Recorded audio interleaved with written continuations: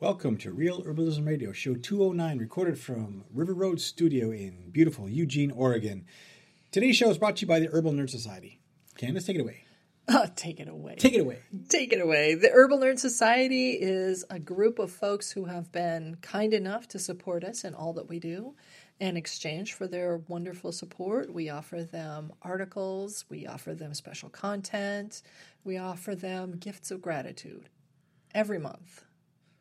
Every month. Every show. Every month. Every show. Every show. We say we thank them on every show. Without the Herbal Nerd Society support, we would not be able to bring you this podcast. That is 100% true. Because of the costs incurred with running a podcast like this. So, yeah. Thank you, Herbal Nerd Society.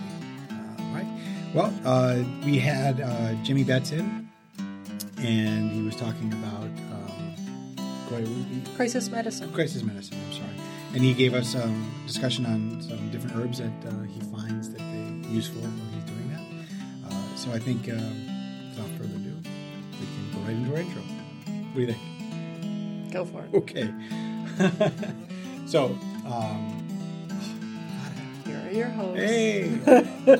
After 200 and some of these shows, you think I'd get this. Now, here are your hosts, Candace Hunter and Patrick Hunter. I'm Candace Hunter. And I'm Patrick Hunter. And welcome to Real Herbalism Radio. It's so odd for me to say that because I'm the one listening to that. Oh my gosh, you've been listening to that for 206 episodes or something like that? Right. I always listen to it and I always smile when you and Sue would finish that off. Yeah. But as you know, Sue has moved on to greener pastures. You can find Sue at theintegratedherbalist.com. Please do. She's got a lot going on there, and I'm excited to see how things grow and change for her over the next few months. Right. So we had Jimmy in, and it was a really interesting conversation. The first one that we had with him way back in the spring of last year was interesting because of the whole idea of him being on kind of the front lines of helping people in crisis situations, and then we felt that we should get him back and say what do you exactly, how are you helping people? Yeah, when I first met Jimmy, I wasn't sure what to expect. Sue knows a lot of activists, and they come in so many different varieties. And, some of them are really, edgy. And for some reason, I was thinking maybe he was going to be the edgy type. Right. Which I like all of them. I mean, I love all of them, and I love that they're doing the work they're doing, but that edgy energy is a little bit challenging for me at times. It's just, it's rough, and I'm so sensitive. Right. But he wasn't at all. He was gentle and kind, and he was so interesting. He's like Sue did say, he was a very deep thinker, and she's right. He thinks about things in the world deeply and with such care and understanding. So yeah, it was delightful to meet him the first time, and I was so thankful when he decided to come back. For sure. So did you want to talk about some of the things, some of the herbs that he mentioned? Do you have anything to bring in or add to that? I don't have a ton to add on the herbs that he mentioned. I mean, he mentioned a lot of really good plants, and, there's a lot. I was thinking, after the show, I was thinking about the herbs that we ended up turning to over the holidays the last, about a month ago. Uh-huh. Flu went through our house, which was not pleasant. Flu. Yeah, it wasn't pleasant. But we did some of the herbs. In fact, a decent handful of the herbs that he mentioned were ones that we had drawn upon to treat our family, to help our family get through it and kick it. And those of us that took more herbs got better faster than those of us who did not take as much of the herbs. As you were just saying that, I thought back to the December of sickness. And, typically if one of us in the house gets it, we all get it. We we usually go in waves. We don't typically get it all at the same time. No. One will get it, another one will get it, another one will get it. And it looks different in each of us. But I thought what was really interesting this year is, anyway, for me, I felt that it was coming on and immediately started taking different actions. But prior to that, I noticed that I had not, part of what, one of the dietary changes we made last year, or you made specifically, Candace, was that you said, okay, I'm done eating grain for a while. Yeah. And because I'm your partner and I make a lot of the food, I figured, well, I should probably just eliminate it as well. That it's easy. Yeah, for you me. reduced considerably. I reduced considerably because I was, the bread eater in the house. Oh yeah. And so we did that, and I think a combination of reduction in grain and a reduction in sugar. I mean, I don't eat. I mean, I've had more sugar in the last 2 weeks than I've had, I think, for 6 months. Well, the last 2 weeks previous to the flu. The flu, yeah. And I think those two things helped my immune system battle what took out our son. Yeah. I mean, he's 17 and he crashed. He has not reduced sugar or grain or or anything else because mom and dad are crazy with all of our dietary stuff, and he refuses to be any part of that. Which, he's a teenager. That's what they're going to do. But I will say, of the three of us, he crashed for 5 days and was out. He missed school. He had a terrible cough. He had fever. He had all that stuff. That was awful. It was like a racking cough. It was bad. The worst that I got for me was just feeling tired and achy 1 or 2 days. But I never got the cough. I never got the nasal problems. I never got anything like I had the previous year. Yeah. In the previous year, I was, all grain, sugar was just a regular thing. And I think, and I have no evidence other than my own guesses. Yeah.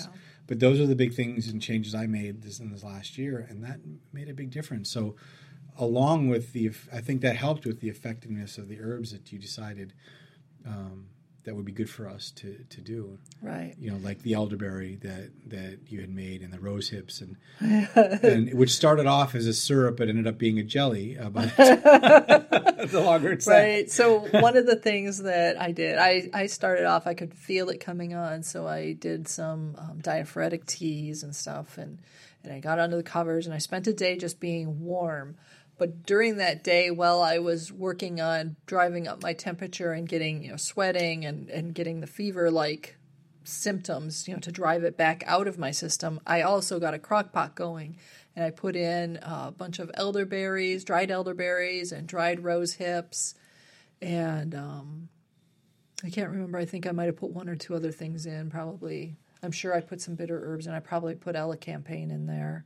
No, I don't know about that one, but you might have. Maybe you did. I put a couple of others, but the whole idea of that was just to make a tea, ultimately a tea or a decoction or a syrup that was going to help rebuild my system after I drove out the illness. But first I needed to drive the illness out.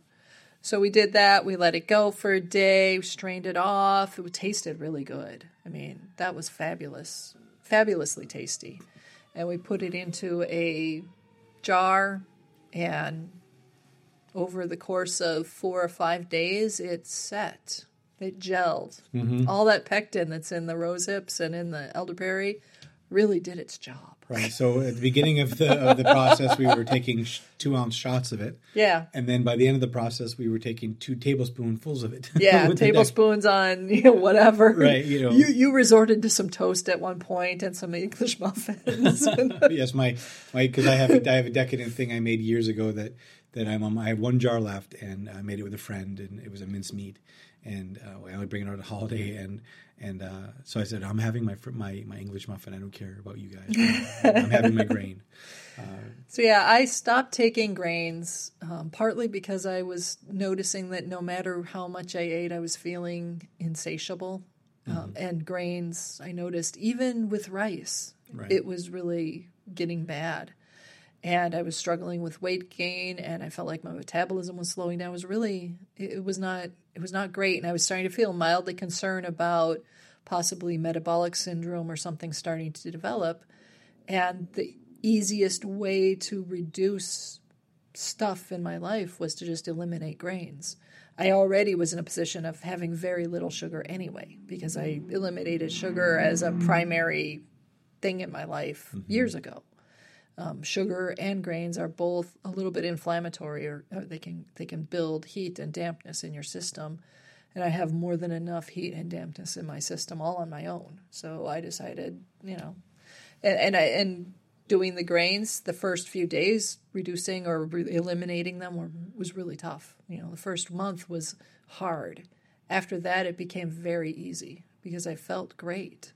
And I found that I could eat as much or as little as I wanted and feel satisfied. And it was nice. So for me, being grain-free was a really positive change. And I expect that it probably reduced some inflammation that had been starting up in my system.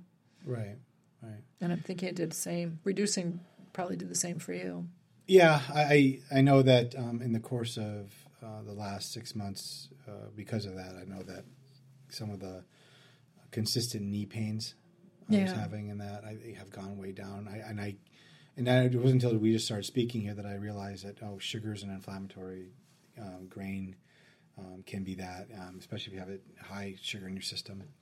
Can be that, and so by cutting that off, I've noticed that I don't have too many days in which my knee hurts at all anymore. Right. And that's been great. I mean, obviously, I did cut out Taekwondo. That was one thing I didn't want to do but did. But the weightlifting has helped with it. But I think overall, the reduction in inflammation. I think is key to that. And I think, we've been talking about making some other bigger changes even this year, dietary wise, that we've been partly because I think for me, we were inspired by a friend of ours who was a staunch, meat eater. And he was told by his doctor, you can either go on cholesterol reducing medicine or you can go for a plant-based diet, which really means animal fat-free diet. Which really means a vegan diet, and he did. And I was impressed because he's Mr. Foodie, and he did it for almost as a challenge. He said, "Yeah, I'm just going to prove it wrong," and he did, and he lost 30 pounds in 11 weeks. Yeah, and he said that the diet for him was really easy. He wasn't expecting it to be easy. He thought it would be really hard, and it was really easy for him. And dang, he looks vibrant and he looks alive again. I haven't seen him look that good in years. Yeah. So he was an inspiration, and I haven't necessarily told him that, but he'll probably hear this podcast and go, "Oh man, shucks." But back to Jimmy, when we talked with him, it was interesting about all those herbs and bringing it back to those crisis herbs that you had mentioned. Oh, yeah. And some of the things on his list are if you could come up with 5 herbs that are, you should really think about having in your herbal kitchen. What do you think they are, Candace? The 5 herbs. Well, I don't know about that for sure. For you. But I can tell you that the 5 herbs that I used from his list while we were in the holiday flu season was yarrow, which I used as part of that. I used yarrow and elderflower in that diaphoretic tea. Mm-hmm. And then I also had some sage honey that I had made. Okay. Both of these from my garden because I happen to have them growing, and I dried them, and there you go. Okay. The sage tea, or the sage honey rather, I just took some of it each day while I was trying to prevent the flu from really getting in. Mm-hmm. Ginger was one of the other ones that I added to the Pectin Intense cold jelly? Syrup jelly. Yeah. The cold jelly? Yep. And I did it partly because part of that cold and flu I noticed was a lot of cold spots, like cold spots in my sinuses, those spots where it aches and it's cold inside and it feels wrong, almost like in that case it almost felt like I was breathing cold air. It was really weird. Yeah, and I have, like you probably, I have indicators that when I have a certain type of sore throat coming on, or when I'm breathing and everything is cold and it shouldn't be. There's these things. I'm like, oh no, it's the first.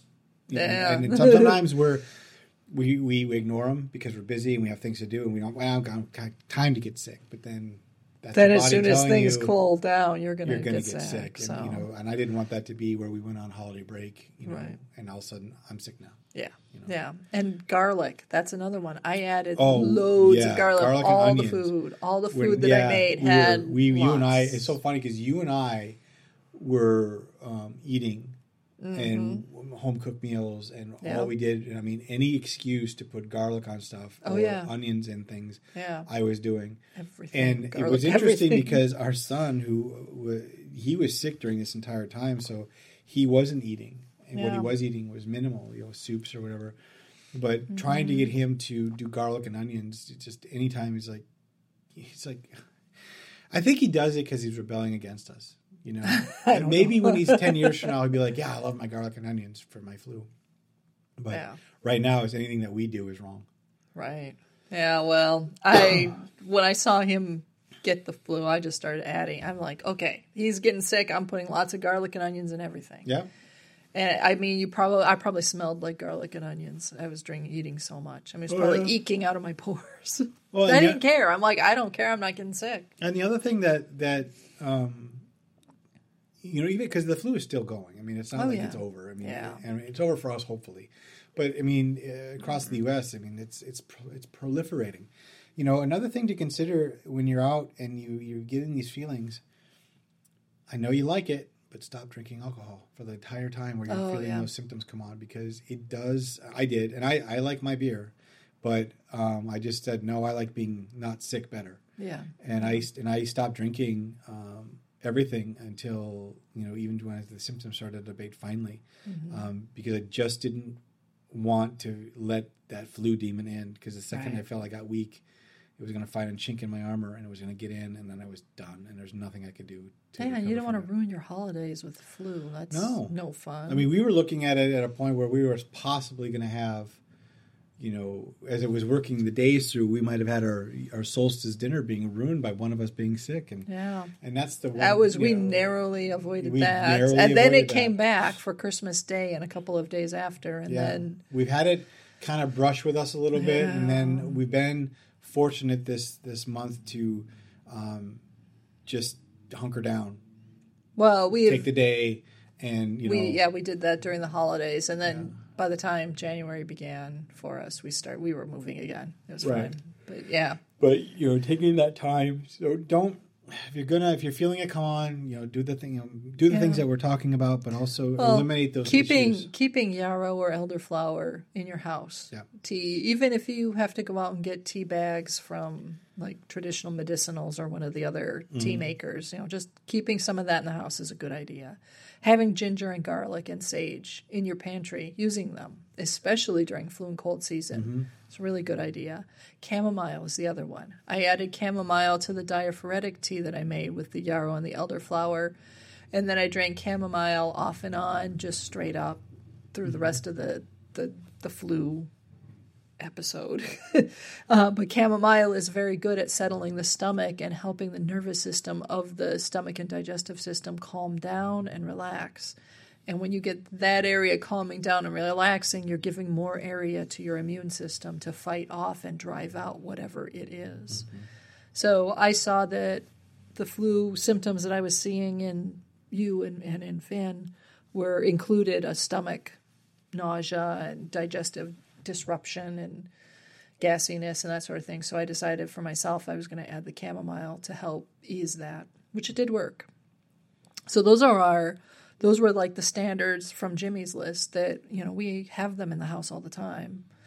I grow some of them in the yard. I actually started growing chamomile, just a tiny, I think there was 3 plants that survived the duck incursion. Duxton decided that she wanted to dig up one of my raised beds, and we had words over that, and she has since stayed out, but I lost most of the little chamomile patch that I had. But I started it the previous summer, so the chamomile that I had was actually purchased, not from the yard, but it's a good one to keep around. I did a couple of new to our family herbs. I did 2 somewhat new ones. One of them that I did for myself as part of just fending it off and helping keep my respiratory system stronger was a rose geranium. So I bought a rose geranium plant a couple of years ago. I keep it as a potted plant. Rose geranium is related to Umpqua, which is same family. So it's Pelargonium graveolens is the rose geranium, and Sidiotes is the Umpqua. Umpqua is used in South Africa. Both of these are South African plants, but the Umpqua specifically, I think it's mostly the root, if I remember. Yeah, we used that spray last year. Yeah, and I used that in the. I used that one, and I'll talk about that in just a second, because I used that one with another South African herb for Finn. But for myself, as part of fending it off, I had decided to experiment with this plant, this rose geranium I had purchased, and I cut off a few leaves, and I made just a small amount of tincture. I think it's maybe I made 8 ounces maximum of this tincture. And I thought, well, we'll give it a try and see if this helps, because there are a few documented things that I saw that rose geranium has been used as an anti-flu and cold and a respiratory supporting herb. So I gave that one a try, and I used a little bit of usnea. And I think that really actually helped prevent. I just used a small amount in my water for all the water that, a few drops each water that I was having. And I think it really helped reduce and mitigate a lot of, because normally for me, respiratory is the way the flu finds its way in, and it hits hard. So my son's coughing and ridiculously sore throat and all the, pain and stuff that he was having, that's like my normal experience. And I didn't have that at all. I used the Umcalobo, and I used Spilanthes, which is another South African herb, in a decoction that I made for him with some pain-killing roots. I think I put Jamaican dogwood, and I can't remember, probably some willow bark. I can't remember for sure what I put in there. But I put in, I did that. He didn't like that and didn't feel that it was helpful, so I added Spilanthes to it and reheated it a second time. And that, he said, was helpful. The Spilanthes was. But he also said that it made it really hard to swallow, which I found interesting. Oh, so that's right. It's the first time I've used Spilanthes orally for anything other. I've made a toothache one for someone once, toothache formula for someone once some time ago. But other than that, Spilanthes hasn't been a huge player for us. And last year I bought seeds from Rico Czech, Strictly Medicinal Seeds. I bought some of his seeds, and I grew a Spilanthes patch, and I dried a bunch, and I made some tincture. And so for this one, I used a handful of the dried stuff and turned it into this syrup. And sure enough, when I started to get just the tiniest hint of the back of my palate was sore, and was thinking, well, maybe I'll try this Spilanthes and see, just because. Right. And it's also good for cold and flu, according to what I've read. Yeah, it was a really strange experience. And I could understand why my son said he couldn't really swallow for a while afterwards. Does it numb? Well, it numbs it, but it also kicks up your saliva reaction. So my mouth is watering as the back of my throat is getting numb, and it was almost like my muscles just wanted to relax and not swallow. and I was feeling driven to swallow. So it was really...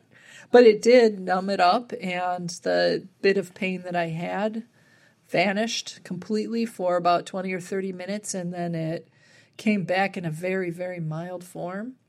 And I think I only ended up taking like 2 doses of that, and then it was gone, and it didn't return. Okay. So it was an interesting experience. Wow. That's really awesome.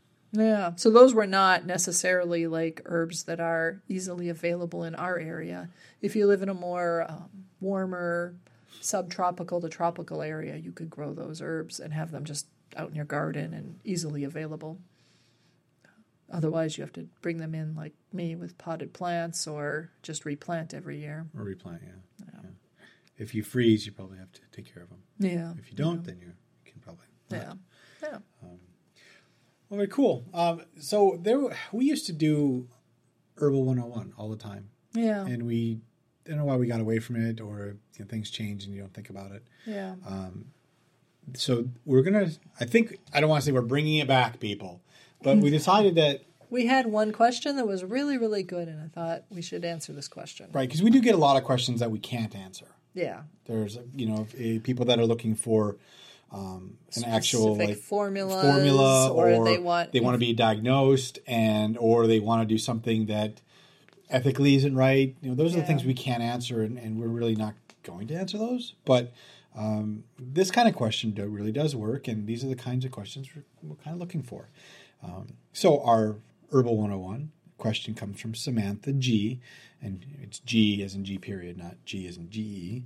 So it's from Samantha, and she asks, if you are allergic to an NSAID medication such as ibuprofen and aspirin, will you also be allergic to willow bark? Thanks. Well, Candace, what do you think? That is a really good question, and I wish the answer was just a super simple one, but it actually isn't a super simple one. Ibuprofen and aspirin work through different mechanisms, chemically speaking. If you are allergic to aspirin, you will probably be allergic to willow bark. I'd be very careful about using that. Ibuprofen, however, is not the same chemical constituents that are in willow bark. If you are allergic to ibuprofen but not aspirin, be careful about using willow bark. You might want to talk with your physicians or pharmacists about that. One of the things that aspirin does and willow bark does is it thins the blood. So if you're on any types of blood thinners, willow bark may not be a good choice for you because it's going to enhance the activity of the blood thinners you're already on. So that's not great. If you have any bleeding conditions like ulcers, bleeding ulcers, especially if those bleeding ulcers are exacerbated by or caused by NSAIDs or aspirins or other painkiller types of medicines, you probably want to avoid willow bark because it can make it worse. Willow bark will cause your blood to flow more easily. So, we talked about the blood thinners, and if you have problems with blood clots and are on medication for that, also willow bark's one to probably avoid. If you have other types of allergic reactions, like you get rashes and that sort of thing, you're going to want to be extremely careful with willow bark. If your rashes, anytime you take aspirin, you're going to get a rash, willow bark will probably do that too. If ibuprofen gives you a rash, willow bark may or it may not. If you've experimented and you know that ibuprofen causes problems, Tylenol and other similar ones cause problems, but aspirin does not, chances are willow bark will be a fairly effective and safe one. So it's going to require you to really pay attention to what symptoms you have, what's causing them, and ask good questions. What's a good place or an online resource that that Samantha could go and read about this, or other people if they want to know? I found a really good article that was on the Penn State Hershey Medical Center site, and I'll make sure we get a link to that article in the show notes. Okay. It talks a little bit about what willow bark, what reactions you may or may not get from it, and which drugs and it may interact with. There are some, and I forgot which. There's one where it could potentiate it or increase the action of the drug. So if willow bark is going to be part of whatever you're doing, you might want to, work with your doctor and do labs to make sure that the drug levels are correct for you. Anytime any herb potentiates or activates a pharmaceutical, you need to potentially go in and talk with your doctor and do the appropriate labs to make sure that the activation, it might change the dosage of what you're taking of your pharmaceutical. Right. So you make sure you do your proper adjusting. Okay. Well, with all that being said, the show has been brought to you by the Herbal Nerd Society. Again, thank you very much for your support. You make it possible for this to all come together. You can find us on YouTube. You can find us on iTunes and all the other places that you find podcasts. You can also listen to this at the website. And as always, if you can, leave a review. We look forward to reading them and possibly airing them occasionally. So again, if you like it, subscribe. Yeah. All right. So with that being said, put an herb on it. The statements made about herbs and products on this podcast have not been evaluated by the United States Food and Drug Administration, FDA, and are not intended to diagnose, treat, cure, or prevent disease. All information provided on this podcast or any affiliated websites is for informational purposes only and is not intended as a substitute for advice from your physician or other healthcare professional. You should not use the information on this podcast and its affiliated websites for a diagnosis or treatment of any health problem. Always consult with a healthcare professional before starting any new vitamins, supplements, diet, or exercise program before taking any medication, or if you have or suspect you might have a health problem. Any testimonials, questions, or case studies are based on individual results and do not constitute a guarantee that you will achieve the same results.